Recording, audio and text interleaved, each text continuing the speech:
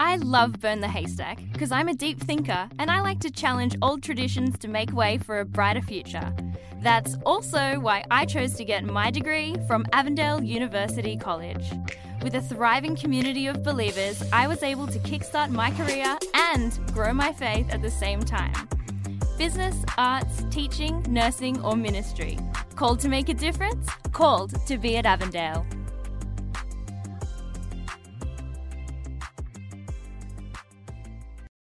Have you ever read something in the Bible and been totally confused by what you read? And maybe you're thinking, I want to read the Bible better. I want to know what this is all about. Well, this is the episode for you. Last week, we talked about some of the tools that you can use to figure out what the original meaning of the text was. And this week, we're putting those tools to the test. Absolutely. Every tool we use in this episode is free to use. Anybody can access to it. And we are going to be unpacking 1 Corinthians 14, 34 to 35, which shouldn't be controversial at all. Let's get into it.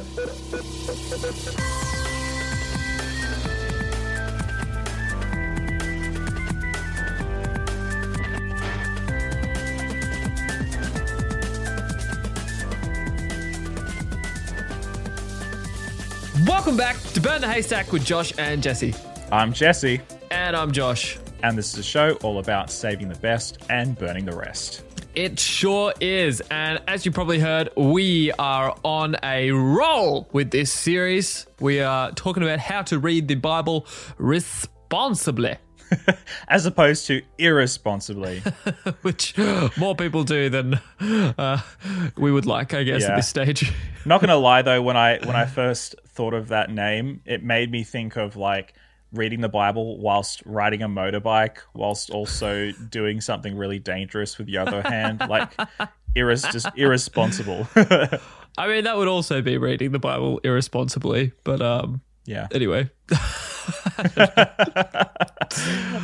So, one of the things, Josh, that we haven't done, we've talked a lot about the Bible over the last 2 episodes. We've talked about what the Bible isn't. We've talked about what the Bible is. And we've also gotten into a little bit of how to interpret it, how to exegete some of the tools. But one of the things that I have noticed, and no doubt you've noticed as well, is we haven't actually spent that much time in the Bible itself. Like actually reading through it. Yeah. But today is different. If I angle my microphone, you can probably hear the pages turning. Whoa. Actually got a paper Bible A real in front Bible. of me. A real Bible. Unlike those fake Bibles. Can you show everybody on the video the Bible that you have in your hand? Because it is a marvel. It looks like it belongs in a museum cabinet display. It has been through life. So this is my coffee Bible. It was a gift from my wife while we were dating. Yep, and I've used it ever since. It's got coffee beans on it, as in just like little what do you call it? Like little pictures of coffee beans, and it's got these little devotional thoughts in it. And depending on the depth of the thought, they're either a short, a tall, or a grande. You can tell that it's American just by that classification alone. It's like the Starbucks. I know, yeah. It's basically a Starbucks Bible, but no.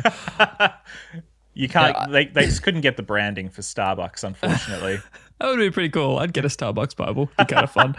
There are people who are like really into Starbucks. I've found, like really into it. Oh yeah, it's for good reason. I mean, they got a. I mean, I don't like their coffee as much, but I like a lot of their other hot drinks. Yeah, I mean, well, the thing about Starbucks is you go in there for the experience. I reckon. Yeah, that's right. Yeah, that's. I mean, I have the fondest memories of when we were in Japan. Not you and I, but Danelle and I were in Japan. And we went to a Starbucks. I'm trying to remember where it was. I think it was in Osaka. Might have been, I think it was in this park in Osaka. And it was just beautiful, awesome vibes, just brown leaves and stuff everywhere. Beautiful. And there's just this little really modern, nice looking Starbucks in the middle of this park. So yeah, I just have super fond memories of even just that. I was thinking about it this morning. I'm like, man, I wish I could go back to that Starbucks specifically, just chilling in there. And it just felt like a legitimate Starbucks experience, but in a whole nother country, you know, but still the beautiful. same Starbucks. Yep. Yeah. It's like when I'm in Melbourne or when I go to the one here in Hamilton, in New Zealand. There's one in Hamilton. I didn't know that. I think there are 2 in Hamilton. What? There's not even one single one in Palmerston North, which is like arguably the coffee capital in the North Island. It seems crazy to me. No one. Okay, so who considers Palmerston North the coffee capital of the North Island? Palmerston North is well known for having more coffee houses per capita or per square meter or something like that, more cafes than any other city in New Zealand. I'm pretty sure. It's coffee, it's cafes and churches are the 2 things that Palmy has going for it. There you go. Lived there for a few years. I didn't even know that. I mean, I think of Wellington as more like the coffee place of New Zealand. You know? But Wellington has everything. Wellington is the capital of the country. It's got the arts and the culture, and it's got all the museums and the historical stuff. Why can't we have the coffee? Like, come on, Wellington, don't be selfish. That's fair. I mean, I love Wellington, but I can't fault you on that argument. You should have one thing. Palmy should have something. Yeah, something that we can be proud of. Something, anything. I mean, you could almost argue by not having a Starbucks, you're the coffee capital because you're so snobby. You don't even accept Starbucks coffee. I think there used to be a Starbucks in Palmy. I'll take it. You reckon there may have been? I'm sure. I remember having a conversation with someone there and them telling me there used to be one. That'd be a good Google later on. But anyway, I do not have a coffee Bible. I have so I'm using my study Bible today. I have 2 study Bibles. They're both NLT. And this one is kind of the more dry academic one, I suppose. The other one is the Life Application Study Bible. But I like this one. This one's a good one. This actually, funnily enough, was Karina's. This was my wife's, but she didn't like this one so much, and she liked the one that I had, so we kind of ended up doing a trade, and now I use this one more often than not. That's funny. So she likes the Life Application Study Bible. That's quite a good one. There are a whole bunch of different versions for that. Yeah, it's a good one. Yeah, it's funny. We were talking about this before. I currently don't have a physical study Bible. Sacrilege. It's pretty weird, actually. I know I used to have one, but I haven't had it the whole time I've been in New Zealand because I use like Bible software and stuff like Logos. So it's really strange. So now I'm kind of like, oh, I should get one. There is a study Bible here, but it's Danelle's. So okay. Well, no, that's all good. If it's Danelle's, what's mine is yours, and what's yours is mine. I don't know. My wife always just says, "What's yours is mine, and what's mine is mine." Classic married. Yeah. Married life. Love it. Anyway, so today, yes, we are getting into scripture. We are jumping into it. We are diving into it, and we are going to spend some time in a very specific part of the Bible. And what we're going to do today is basically we're going to take all the tools that we talked about last week. Well, not all of them, but most of them. The stuff that is free, the stuff that you can use today. And we are going to exegete, so draw out of a passage of scripture, the original meaning, the context, the author, the audience, the cultural setting, all that sort of good stuff. We're not going to we're going to try as hard as we can not to derive some sort of hermeneutic or moral that is applicable for us. We are going to spend today as much as possible just exegeting this particular passage of scripture. Anything to add to that, Josh? I highly doubt we will not do a hermeneutic at the end. I have a big prediction, big if true, that we will do some sort of hermeneutic at the end. But basically what we're doing today is, again, just showing you all of these tools today we're using are totally free and available to everybody. The only thing you would have to probably pay for is a study Bible. Correct. But we're kind of assuming most people probably have one or have access to one. Yes. If you do not own one, your parents probably have one or whatever. Or you can borrow someone. So anyway, the point is what we're trying to say. I mean, you could. I didn't use a study Bible. I just used a regular Bible that has footnotes. And yeah, that's all I used for this really. So you don't even have to use a study Bible, but they're a good investment. Yeah, and I think the reason why I would recommend a study Bible, even if you don't have one, like actually recommending going out to buy one, is we talked about this last week, but they're kind of an introduction to a commentary in a way. They're kind of like a nice little first step into doing really good exegesis in a passage of scripture. Because if you have a good study Bible like mine, you will have a table of contents, you'll have a little like preamble on the setting and the author and the quick and dirty details that you need to know before you get into the passage. And so it's a really good introduction to helping you actually place yourself in the setting. So, yeah. With that all being said, our passage that we are tackling today is a nice, easy one. One without any controversy, one without any tension or angst. 1 Corinthians 14, verse 34. So I'll read it from my version, then Josh, if you could read it from your version. Sure. Cool. 1 Corinthians 14, verse 34. Church, read along with us. Amen, Pastor. All right. Women should be silent during the church meetings. It is not. No, okay. Sorry. Were you about to say amen? No. I was saying like, oh no. Anyway, keep going. It is not proper for them to speak. They should be submissive, just as the law says. What does yours say? Oh, are we doing? Oh, okay, I thought we were doing 34 and 35. We can do 35. That's fine. They're like the same. I feel like they're pretty much the same thought. They're the same thought. That's true. Okay. Yeah, If they have any questions, they should ask their husbands at home, for it is improper for women to speak in church meetings. Okay. So that was from the NLT, the New Living Translation. That's right. Interesting origin to the. Have you ever heard the origin story of the NLT translation? I have not. So it was actually this guy. This is a totally random tangent, but maybe this is helpful. I don't know. But it was a guy who. Well, this is from what I understand of the story. This may be incorrect, but from what I understand of it, is that it was a guy who used to read the Bible to his kids, and they didn't understand what he was reading. So then he would rewrite it out so that his kids could understand it. Then he kind of kept going and eventually did the whole Bible. Wow, that's pretty crazy. Someone might need to fact check that, but That's the story I have heard. So anyway, Anyway, all right. So mine is from the NIV, the New International Version. Do I know the origin story here? Not really. I'm assuming it's possibly a little bit more boring. Yeah, all I know about the NIV is that there was the KJV and then there was the NIV later on. There's a funky alternative. All right. Yeah. From verse 34, so 1 Corinthians 14, verse 34, women should remain silent in the churches.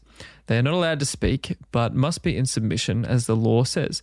If they want to inquire about something, they should ask their own husbands at home, for it is disgraceful for a woman to speak in the church.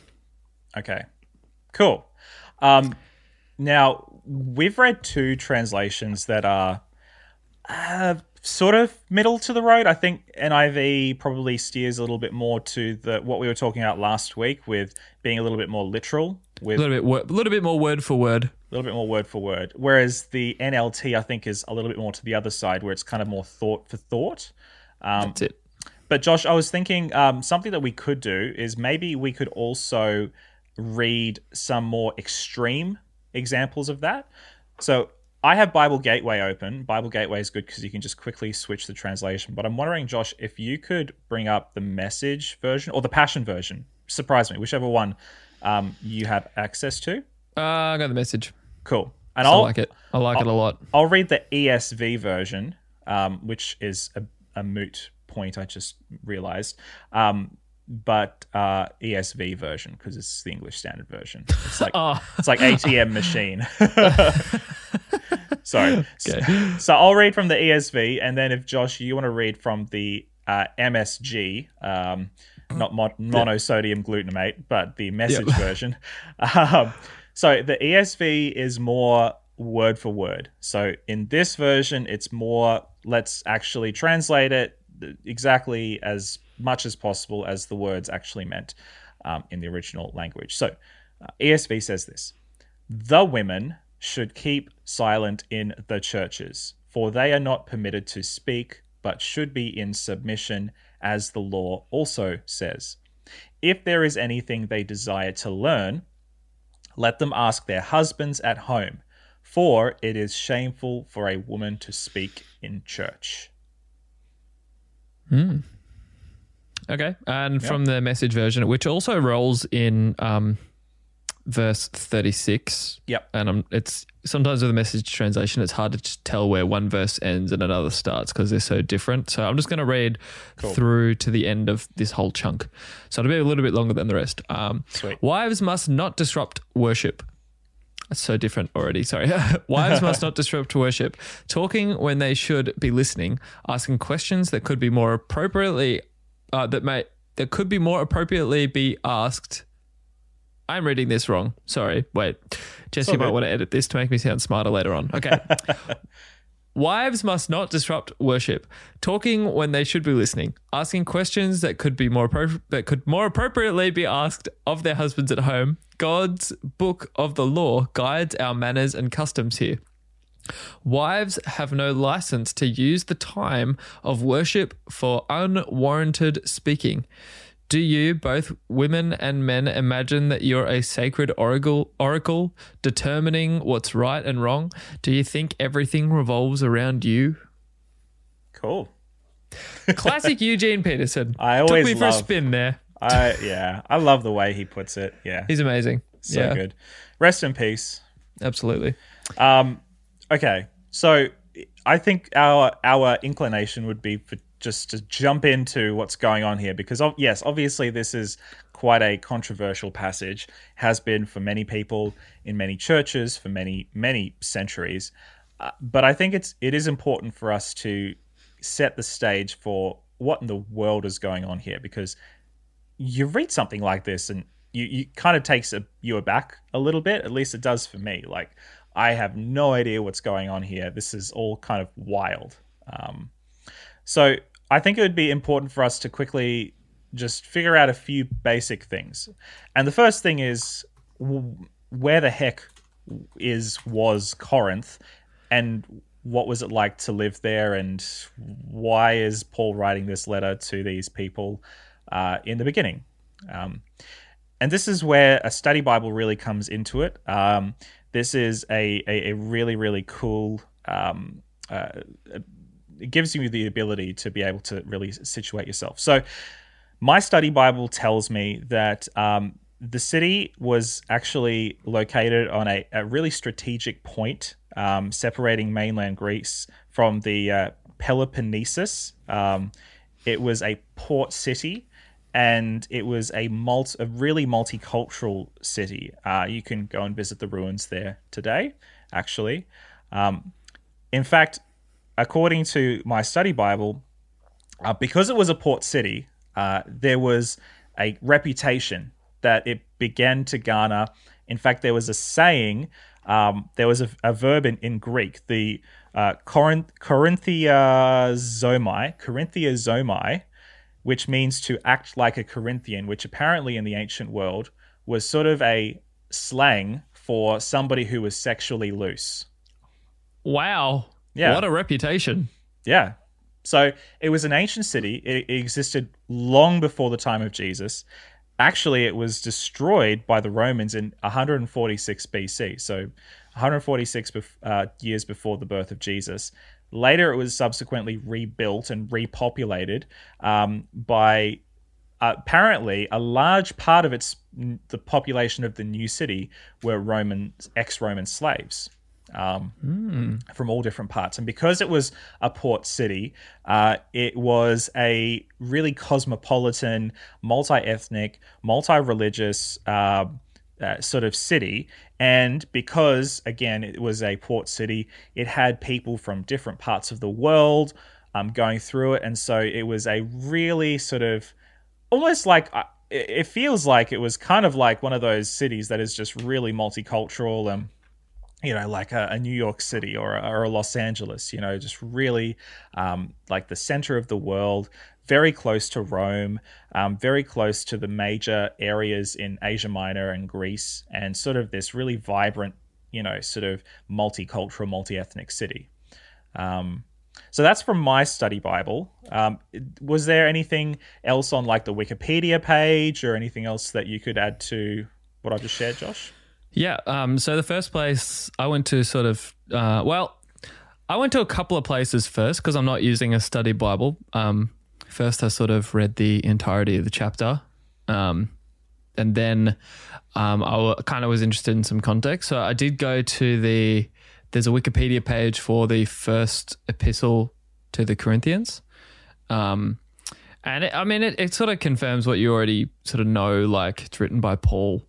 Kind of gives a date for when they reckon it would have been written, which is AD 53 to 54. But funnily enough, I came across very similar information when I went to, there's a Wikipedia page for ancient Corinth. You have to scroll through it a little bit because it's quite an ancient city. So you sort of there's different periods of time and it looked quite different in each period. I didn't do extensive research on it.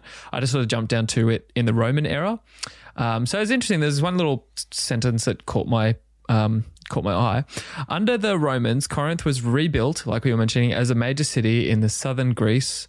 In southern Greece, or how do you say it? Achaia? I don't know. I think Achaia. Yeah, it had a large mixed population of Romans, Greeks, and Jews.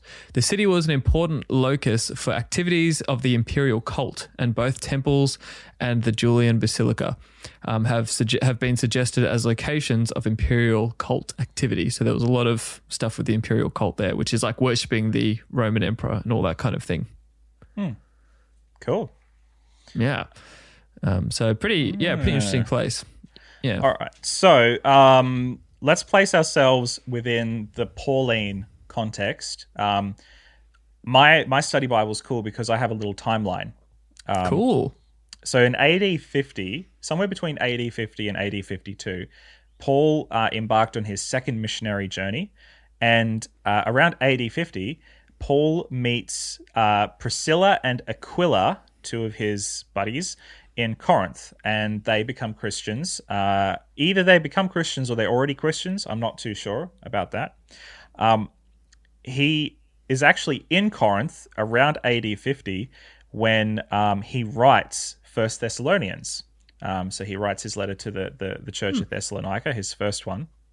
Then he, around AD 51, he writes 2 Thessalonians from Corinth as well.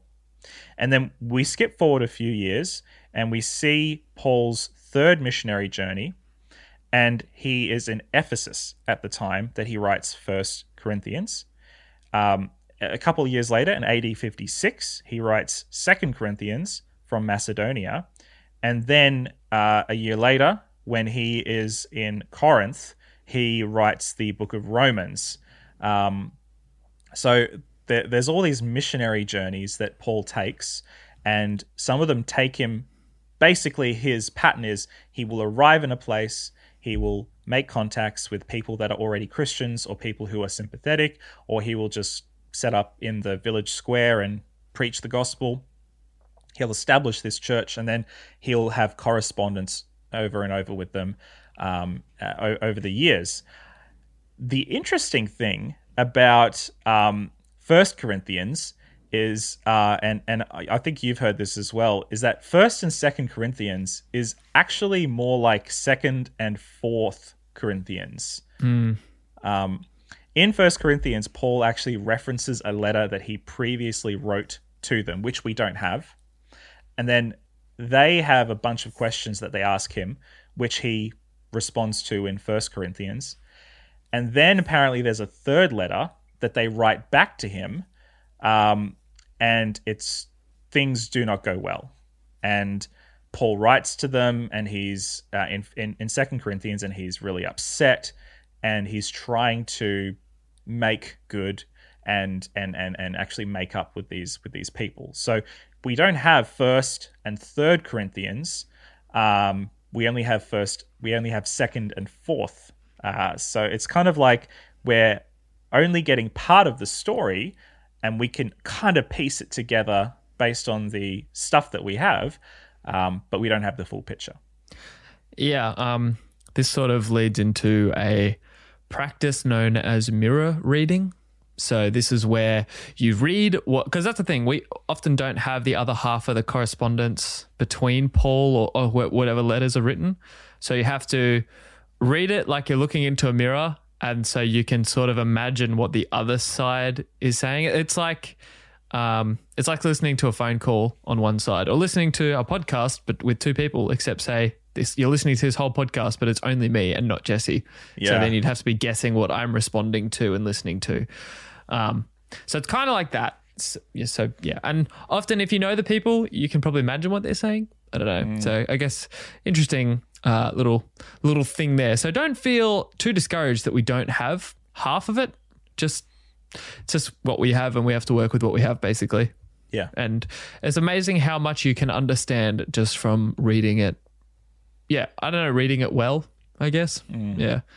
And keeping in mind that Paul is responding to a bunch of things, and you can kind of piece together what's going on in the Corinthian church based on what Paul is talking about. Again, we don't have the full picture, but we can piece together that, okay, there are issues to do with marriage and sexuality here. There's stuff going on with food, the Lord's Supper, spiritual gifts, unity, and there's also all these questions about the resurrection. And so there are all these things going on. There are all these questions that these people have, and Paul is responding directly to what's going on in the church at the time. It's not some sort of theological essay that Paul is kind of conjuring out of thin air. It's actually real, direct response to what's going on sort of ministry, which is quite cool. Yeah.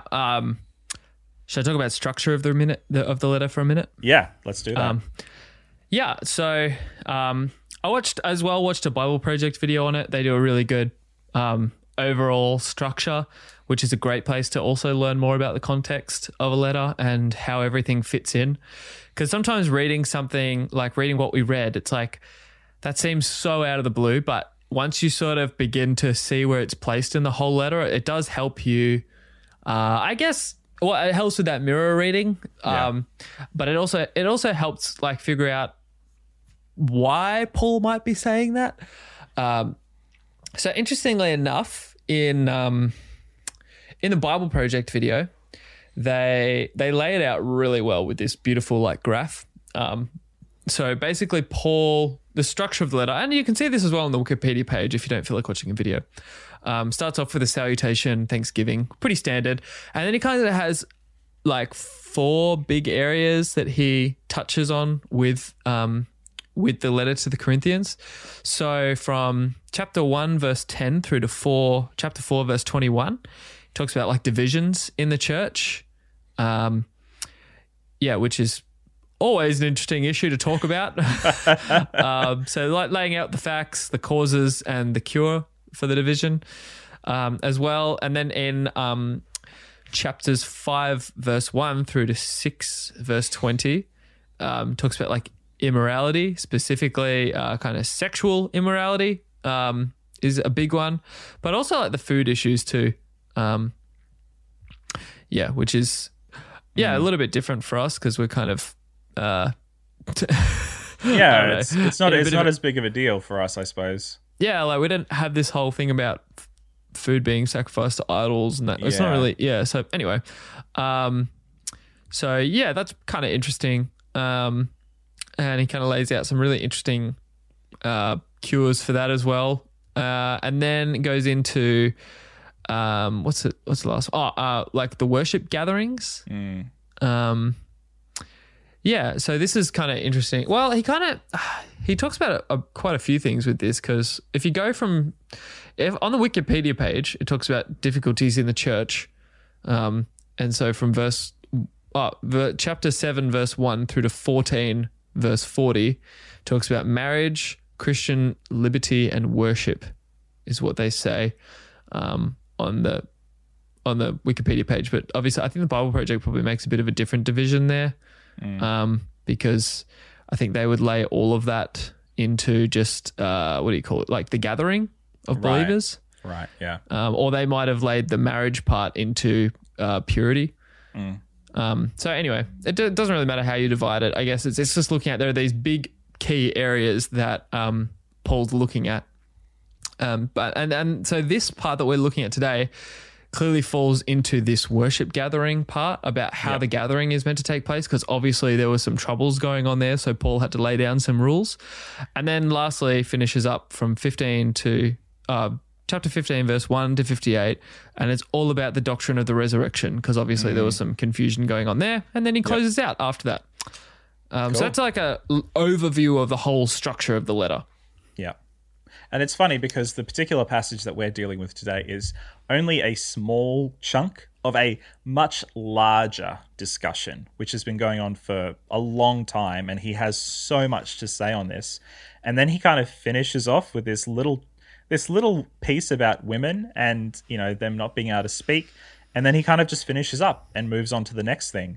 And yet when I've heard this preached or taught on, most of the time, we only focus on this one little bit and we ignore everything else that comes along with it, which I think is a mistake. So I think we're supposed to see this in the context of the wider discussion that Paul is having here on worship, specifically in the gathering of the people of Jesus. So when we looked at this, so Josh and I haven't shared notes. We've used most of the same resources, apart from my study Bible, which is obviously unique. So we mostly have just all the same stuff. We have BibleHub.com. We have EnduringWord.com. Was there anything else that you had? There was Wikipedia. Yeah, Wikipedia. I didn't really. I was going to say I started using Blue Letter Bible, and then I just sort of gave up. So I didn't. I didn't really use Blue Letter Bible at all. I pretty much just used Enduring Word, Wikipedia, and I looked over there are some various commentaries on Bible Hub. Cool. And I read through a bunch of them. So, if you want to follow along at home, feel free. Those are our sources. We're not using any fancy, expensive commentaries. Yeah, I just want to add as well, and some people will probably think this is a little bit unprofessional. I probably put in less than an hour of study time in this, and I know it's hard because I know other things about the passage and about the context, but I'm deliberately not talking about those, and I'm deliberately focusing on only the things I've read. So, you know, like this is less than an hour's work for me anyway. And Jesse, I don't know, do you know how long roughly you put in? Less than an hour. I did maybe half an hour of going through the sources and just reading them. Most of the time was spent in my study Bible because it has all the cross references and, you know, different areas that I can run to. And so but not that long. And that's the point. This doesn't have to be, look, spending more time in God's word is always a good idea, but at least to start off with, you don't have to spend hours and hours and hours of research to be able to understand a passage. We're deliberately choosing to spend an average amount of time that most people would probably be willing to sink into a first swipe at this, as well as the resources which are free. So yeah, and so like we just want to make this kind of manageable so you could easily do it. Again, I feel like you can get some better, easier results if you pay for stuff. Like I'm sitting here thinking like, man, some of these commentaries are just so like old school, and some of them are really old. That's the reason they're free. And we have kind of moved on a little bit. Yeah. But still, there's some good stuff you can grab from them. You know the motto, save the best, burn the rest, all that kind of thing. Yeah, for sure. And yeah, I would say the same as well. The first half of my time was honestly just spent just in the Bible. Like I just read around the passage a lot and just did some comparisons, looked for patterns and that kind of thing. So that's probably where I spent the good first half of my time and probably where I got the most understanding of it. Yeah. So yeah, anyway, that's cool. All right. So shall we tackle this? Head on. I think so. Just this is the stuff I might share some of the stuff that you don't have, Josh. and then we can bounce off on the stuff that we both have in common. So in my study Bible, when it goes into women should be silent during the church meetings, I have a little note here. It says, this aside, and I think that's a good word. And it's like an aside. It's kind of like Paul's talking about a whole bunch of stuff, and then he goes, okay, by the way, here's a little something.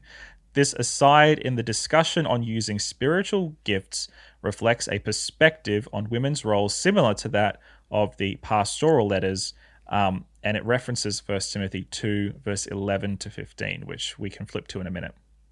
Some manuscripts place 1434 after 1440.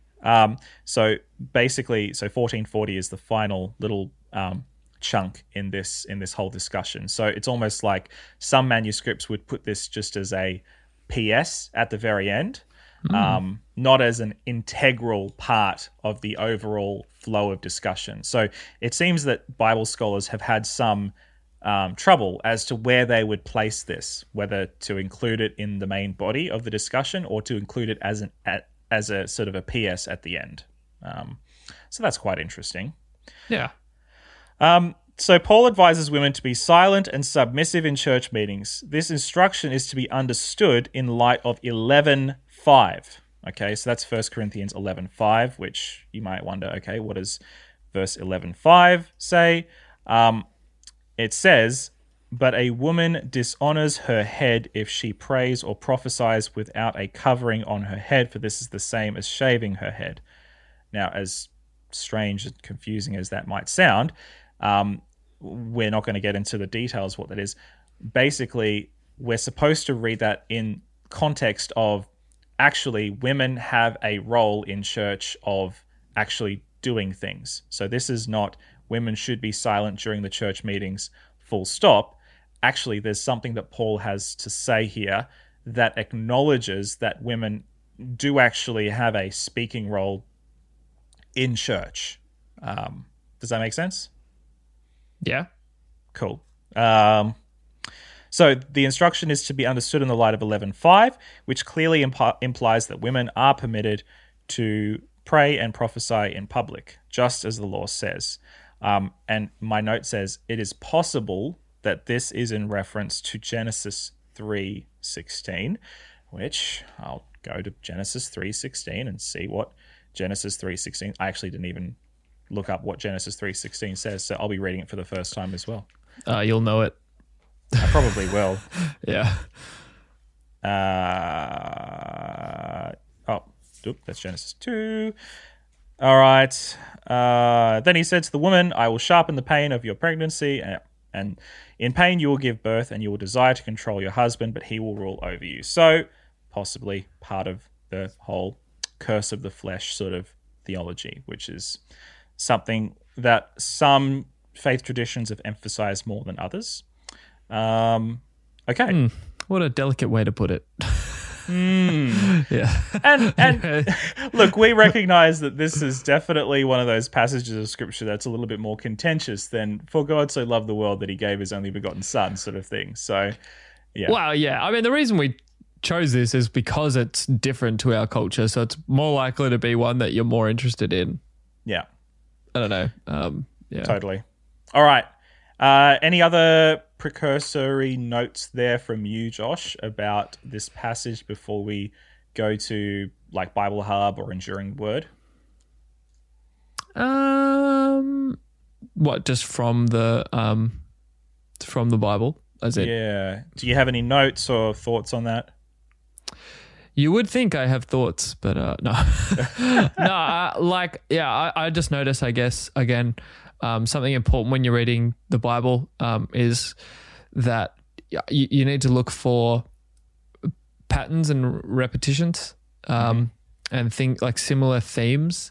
And so once I realized that 11 to 14 is all about gatherings and worship, I made time to specifically read 1 Corinthians 11 to 14. Cool. And you could see 11 mirrored, like parts of 11 echoed so much in 14. So it's important to link those. So that's just something again, this is a good part of getting context because if you reread and read over and you notice things that are repeated, yeah, it's good. It's definitely a sign that you need to pay attention and try and maybe see if there's a link between them. So, yeah, it was clear that from 11 you can see there is an order that Paul is trying to create. But also interestingly how he notes that he talks about women prophesying and publicly praying. So it's not like they couldn't speak in a gathering because he'd already talked about that. Yeah. But you notice that straight away just from reading 11 and 14. Yes. So anyway. Yes. Interesting. Okay. Enduring Word has an interesting note on this. Under section 4 of 1 Corinthians 14, 34 to 35, says here that Paul has already assumed the right of women to pray or prophesy publicly, as I mentioned before. And here he probably means that women do not have the right to judge prophecy, something restricted to the male leadership of the church. Interestingly, doesn't give much explanation on that, perhaps assuming that we know what he's talking about there. But there is another interesting note underneath that. Under if they want to learn something, let them ask their husbands at home. The note says, in the ancient world, just as in some modern cultures, women and men sat in different groups at church. Among the Christians in Corinth, there seems to have been the problem of women shattering or disrupting the meetings with questions. Paul is saying, don't disrupt the meeting, ask your questions at home. The reason that he has this confidence to make this assumption is because it sort of was modeled in the synagogue. And if you were a follower of the way, follower of Jesus, you probably would have adopted a lot of the same practices of Jews in the synagogue, seeing as many of these new Christians would have been Jews. And of course, Christianity was heavily influenced by Judaism. So it makes sense that with many women from Gentile and Jewish backgrounds, there was possibly some tension in there as to how they would actually conduct themselves in this meeting. Yeah. Any thoughts on that, bro? Yeah, no. Yeah, what? So yeah, you're looking at Enduring Word. Yeah. Yes. Yeah, no, you pretty much nailed it. Cool. Yeah, I found it pretty interesting. Like the tension. That's something I hadn't really thought about. The tension between a Gentile woman trying to understand how to gather as the church body compared to a Jewish woman coming in. Yeah, obviously there would be some difference there. So because obviously the Jews would just pretty much do what they were used to in synagogue, whereas Gentiles would, have, I guess, I don't know, maybe like again, we saw in the Wikipedia page that the imperial cult was huge. So maybe they were just copying what they thought they should do at the imperial cult, or maybe they were trying to do the opposite of what they did in the imperial cult. I don't know. Hard to tell, but I'm sure that would have influenced this in a way. Yeah. Yes. It is quite interesting when you look at the entirety of even Paul's letters, because I don't know, like I've heard a lot of people say, look, I have issues with Paul, he seems to be a little bit of a misogynist, blah, blah, blah. But actually there are a whole bunch of different passages and things where he specifically praises women who are leaders and who are exercising leadership and authority in the church. You don't have to look very far to be able to see that. And I don't think it's that Paul has issues with women exercising leadership. I think it's very much a cultural problem. We live in a very fortunate time where most of the world, women and men have equal opportunity to education. But the ancient world just wasn't like that. Education was for the rich and was for the rich males, right? Oh, totally. The fact that you and I live in a country where the leader is a female is radically different to this. And you have to acknowledge that when you're reading, like, this is a letter written to a specific group of people in a specific cultural context. Yeah. And so then you have to bring your cultural context to it to understand that there are... No, wait, what am I saying? You have to kind of put away your cultural context to understand it and then bring it back to your cultural context would be a better way to word it. Yeah. Like what we talked about in the last episode.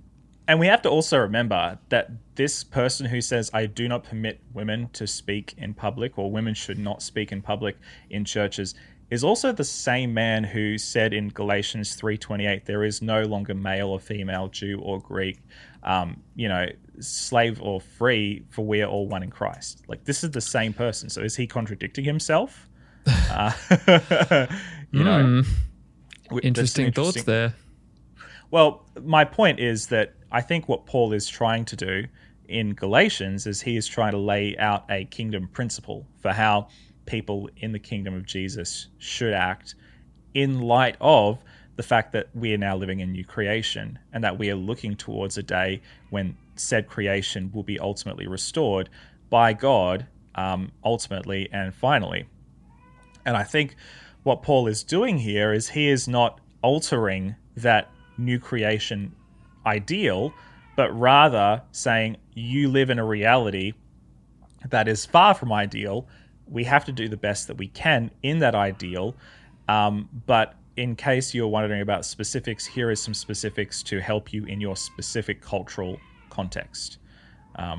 So I don't think Paul is actually contradicting himself here. I think he is still, his overall goal is to help the church at Corinth live that kingdom principle, live that kingdom ideal, all the while helping them to grapple with the specifics of their cultural occasion, if that makes sense.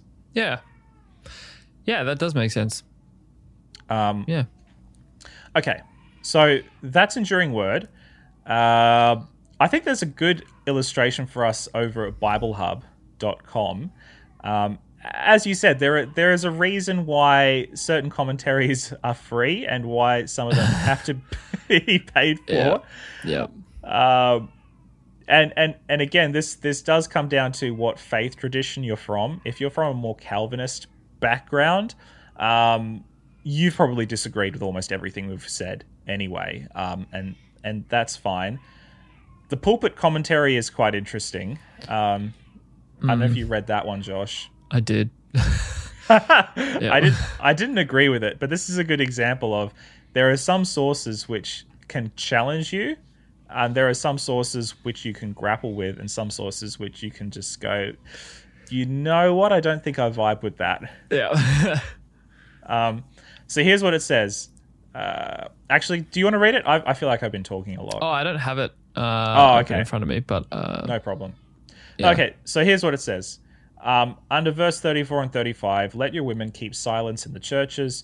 St. Paul evidently meant this to be a general rule and one which ought to be normally observed, for he repeats it in 1 Timothy 2:11 and 12. Right off the gate, contradicting what I just said. Okay, yep. So this commentator says that it's supposed to be a general rule that everybody should or ought to follow. But at the same time, it is fair to interpret it as a rule made with special reference to time and circumstance, and obviously admitting of exceptions in both dispensations, as is perhaps tacitly implied in 1 Corinthians 11, verse 5, which we've already referenced. So, on the one hand, the commentator is saying it's a general rule, which he is saying that everybody should observe all the time, but it's also something that admits special circumstance and cultural occasion, which is a bit of a contradiction. Yeah. Messy. It's a little bit messy. Yeah. Yeah. Yeah, I it's annoying. I'm trying to find, I read something in a commentary, one of the commentaries on here, and I'm trying to find which one wrote it. Maybe you'll find it. Okay. Or you'll know, it was one of the ones on Bible Hub, and I'm trying to look over. Anyway, but it was about how they found it interesting with this passage because it's implying that, I think with that this should be done in the context of family. Like women should be talking, like husbands should take responsibility to teach and talk about this in the home and bring their spiritual life to their home as well, which I found really cool and encouraging. It's like your spiritual life is not just at the church, but it's actually supposed to be something discussed at home. Obviously, there seems to be whatever organizational issue was hitting them there, that the women were disrupting the church service in that particular context. But it's not like they were excluded. Instead, they were included. And that they should talk about it at home. I thought it was Matthew Henry's that said Matthew Henry commentary, but I can't find it again. So now I'm questioning myself, but I know it was one of them. Okay, here's what should be done at home. Here's what Matthew Henry says. When the apostle exhorts Christian women to seek information on religious subjects from their husbands at home, it shows that believing families ought to assemble for promoting spiritual knowledge. That's it. That's what I read. There you go. The Spirit of Christ can never contradict itself, and if their revelations are against those of an apostle, they do not come from the same Spirit.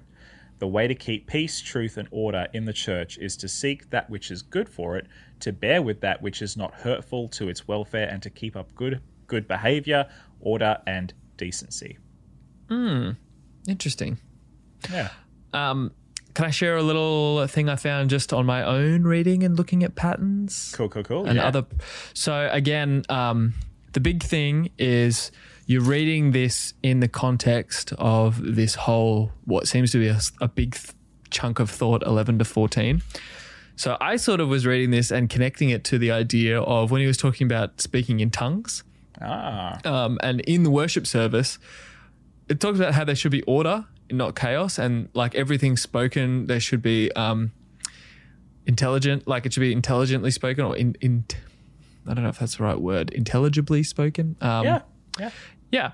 And interestingly enough, he talks about how, I don't know, there's a whole discussion on tongues, but we won't get into that. But I kind of linked it to how he's wanting everything to be building each other up in the church body, and he's wanting everything to actually be constructive to one another.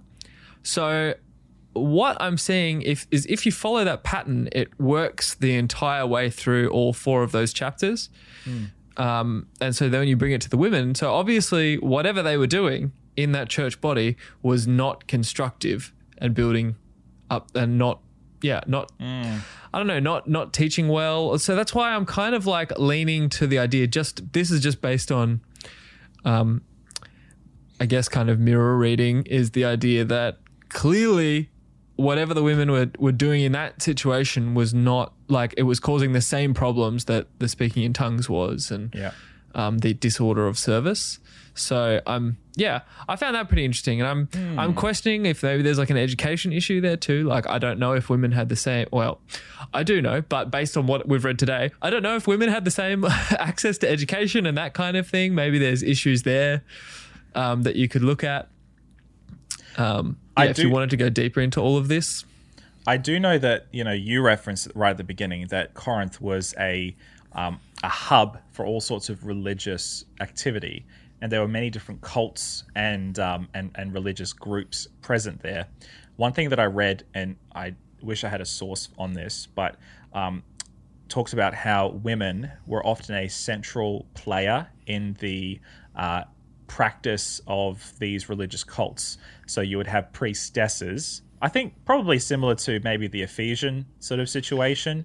The cult of Diana. Yeah. You would have women as central priestesses who were teachers, probably also mentors to young girls and maybe boys, I don't know, and definitely religious leaders within their context. And so if we were to take a few steps of to try and figure this out, perhaps it was a situation where you had these women who used to be part of these religious cults wanting to exert the same level of authority that they had in their previous religion, in this new religion, except they actually didn't have the spiritual knowledge or understanding to be able to exercise that authority appropriately within the Church of Jesus. Again, I'm making some assumptions and predictions based on some inference or implication, but it doesn't seem that far-fetched that to construct what was happening. Yeah. This is when it's getting really hard to not now go into stuff I do already know and stuff that I've read about this before. And I think I've already kind of done that a little bit too much. Yeah, I know. Yeah, and so this is the advantage, listeners, because as you read and grow more in the Bible, it's like exponential knowledge and growth. Yeah. With it, so like as you learn more things, you can then bring that knowledge in. It's actually I was gonna mention there was one other source I used. Okay. I looked at Bible Web App. Okay, I did not look at that one. Yeah, to look at the words used there. Okay. And didn't come up with much, to be honest. But yeah, I don't know. Yeah, the word there for they're not permitted to speak. It's like so the definition of the word there is to utter a voice or emit a sound, to speak, to use a tongue, of the faculty of speech.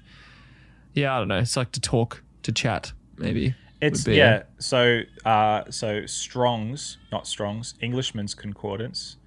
It says here, lalane, a prolonged form of an otherwise obsolete verb to talk, i.e., utter words. So it's not like a. It's not teach. It's to talk. Chatter. It's just a chat. Having a bit of a chinwag.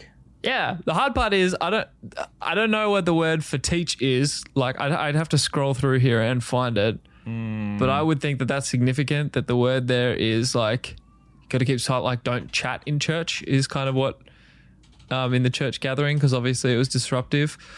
But then that's me knowing a little bit more about Greek. So I don't know if it's fair for me to bring up, because I don't know if everybody would come to that same conclusion. But I did find it from a free tool. You know, that is Bible Web App.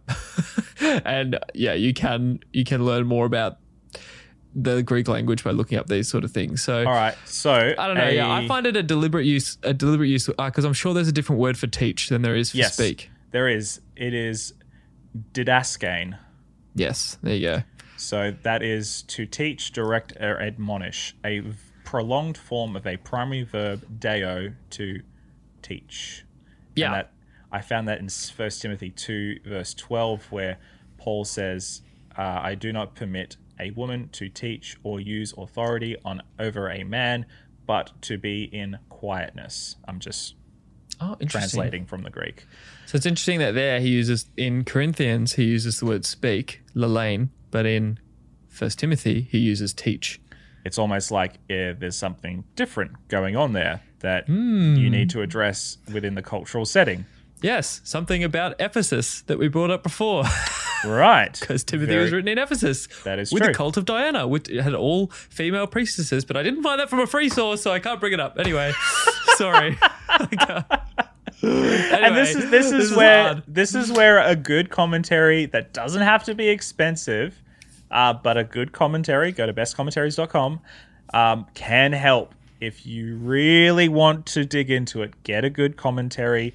The stuff that we're showing is okay, it's good, but a great commentary, a good commentary is even better. So. Yeah. And I still stand by, like, you can learn most through just reading the Bible and reading these sort of passages in context. Maybe we should start a Bible study podcast. Wouldn't that be fun? That could be really fun. Yeah. Yeah. But anyway, but hey, we'd love to know. I think that's probably about it. Yep. Did you want to do any hermeneutics at the end, Jesse? Do we want to be pastors and bring it home? Well, look, no, I think next week is going to be more of the hermeneutic week, because once you've done the hard work, and this is the hard work of the exegetical process, then you have, in my view, only then you have a permission to come up with some sort of hermeneutic. And I think look, we haven't decided yet exactly what we're going to do with the hermeneutic side of this, but maybe what we could do next week is actually look at this and see if we can find some sort of hermeneutic around it that we're comfortable with and that might be faithful to Scripture. Does that sound like a plan? Could be good. I don't want to commit to it, but we could. All right. Yeah. We'll see how we. Yeah. I just don't. I just feel like we've gotten to a good place, and I think that doing the exegesis is enough. I don't think it is in our nature to have to find a hermeneutic, but I think the exegesis can be enough. Okay. Well, then in that case, I think I've shared everything I learnt kind of about this passage that's sort of shareable right now from free sources and everything. Yep. Shall we? Again, so what I shared then, again, probably 45 minutes work from my side, probably half an hour to an hour from Jesse. Yep. So that's two people looking at independent sources, bringing it together. So that's, again, we want to echo, that's a great way to exegete and learn about the Bible, is to do it together, because then you can divvy up the work a bit and read for yourself and compare notes like what we've done. Hence why this podcast is a little bit messier than our standard format, because we're kind of just winging it and sharing. But and as well, we only used the sources that we referenced last time. Yep. There is heaps online about this passage that you can look up. I accidentally found an entire essay on this passage from AdventistArchives.org that's just a free essay written about understanding this passage from Dr. William Richardson from Andrews University. So what a guy. What a great guy. What a guy. Yeah, totally free online. So, I mean, you could go way deeper into this, and we would encourage you to. You know, you might find better sources than the ones we shared. We just shared about general sources that can be used for anything. But people write blogs, there are YouTube videos on different passages, podcasts. So, hey, be empowered, friends. Let's be empowered. We are going to return next week with a little bit on hermeneutic, and we will see where the stream takes us, and we may do a hermeneutic based on this passage. We may not, but we are definitely going to be delving into some principles of forming a responsible and faithful hermeneutic based on the original intent of the author, and what the Holy Spirit is going to do with it, because that is the other element that is really important, is what the Holy Spirit has to say. Tell you what, Jesse, that sounds like a great episode, and so we can't wait to see you all there, and we'd love to hear from you. Anything you thought about from this episode, any thoughts that you have, and any thing you'd like to share. Maybe after this you go and try and exegete something for yourself. Share what you learnt. We love that. That'll be so fun. And then we can compare, see what great free resources you found. We'd love to share that as well. If you want to share it on the Facebook group or something so everyone can see, that'd be awesome. Let's share some resources that are free online that people can use to read the Bible better together. Fantastic. And if you have a specific question around the series that we've been doing, send it to us, burnthehaystack.org. There's an email form there that you can fill out. It's just burnthehaystackpodcast@gmail.com. If you just want to go straight to your email, send us a question and we will respond to it. If you want to be extra awesome, record yourself on your phone or whatever recording device that you have handy. Keep it under 30 seconds. And your voice will appear on the show. So, we'd love it. That'd be mad fun. Again, for all things Burn the Haystack, the best place to go is, of course, burnthehaystack.org. You know it. Sweet. Yep. Is there anything else someone should do, Jesse, that we talk about every week? There is. If you haven't already subscribed to Burn the Haystack, please do that. We love you. New subscribers are the best. And if you want to help the show out, you can buy the merch, or you can leave us a rating or a review on iTunes or whatever podcatching app that you use most frequently. Absolutely. So, can't wait to see you guys next week. We love you. You're awesome. That is Josh and Jesse out.